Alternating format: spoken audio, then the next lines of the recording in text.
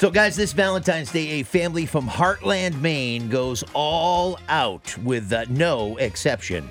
This year, Crystal Davis, her fiancé, Robert McDougall, and their children are putting together over 3,000 Valentine's Day cards. Wow. One for each student and staff member within the RSU 19 school district of Maine. Whoa. That's a lot of envelopes to lick. It Man, is. you ain't kidding. So they started this project that they call Smile for Students.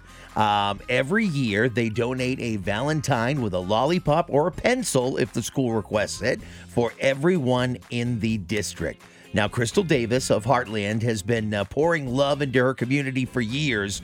When she experienced some health problems earlier this month, she said she didn't let a hospital stay prevent her and her family from making Valentine's Day cards for the students and staff at all of the schools. The couple's first delivery was to Nokomis Regional High School, and Nokomis Regional High School Assistant Principal Ryan Martin says, in this day and age, to have these kinds of acts of kindness goes a really, really long way. It's a lot of work. It is. 3,800 cards. You ain't kidding.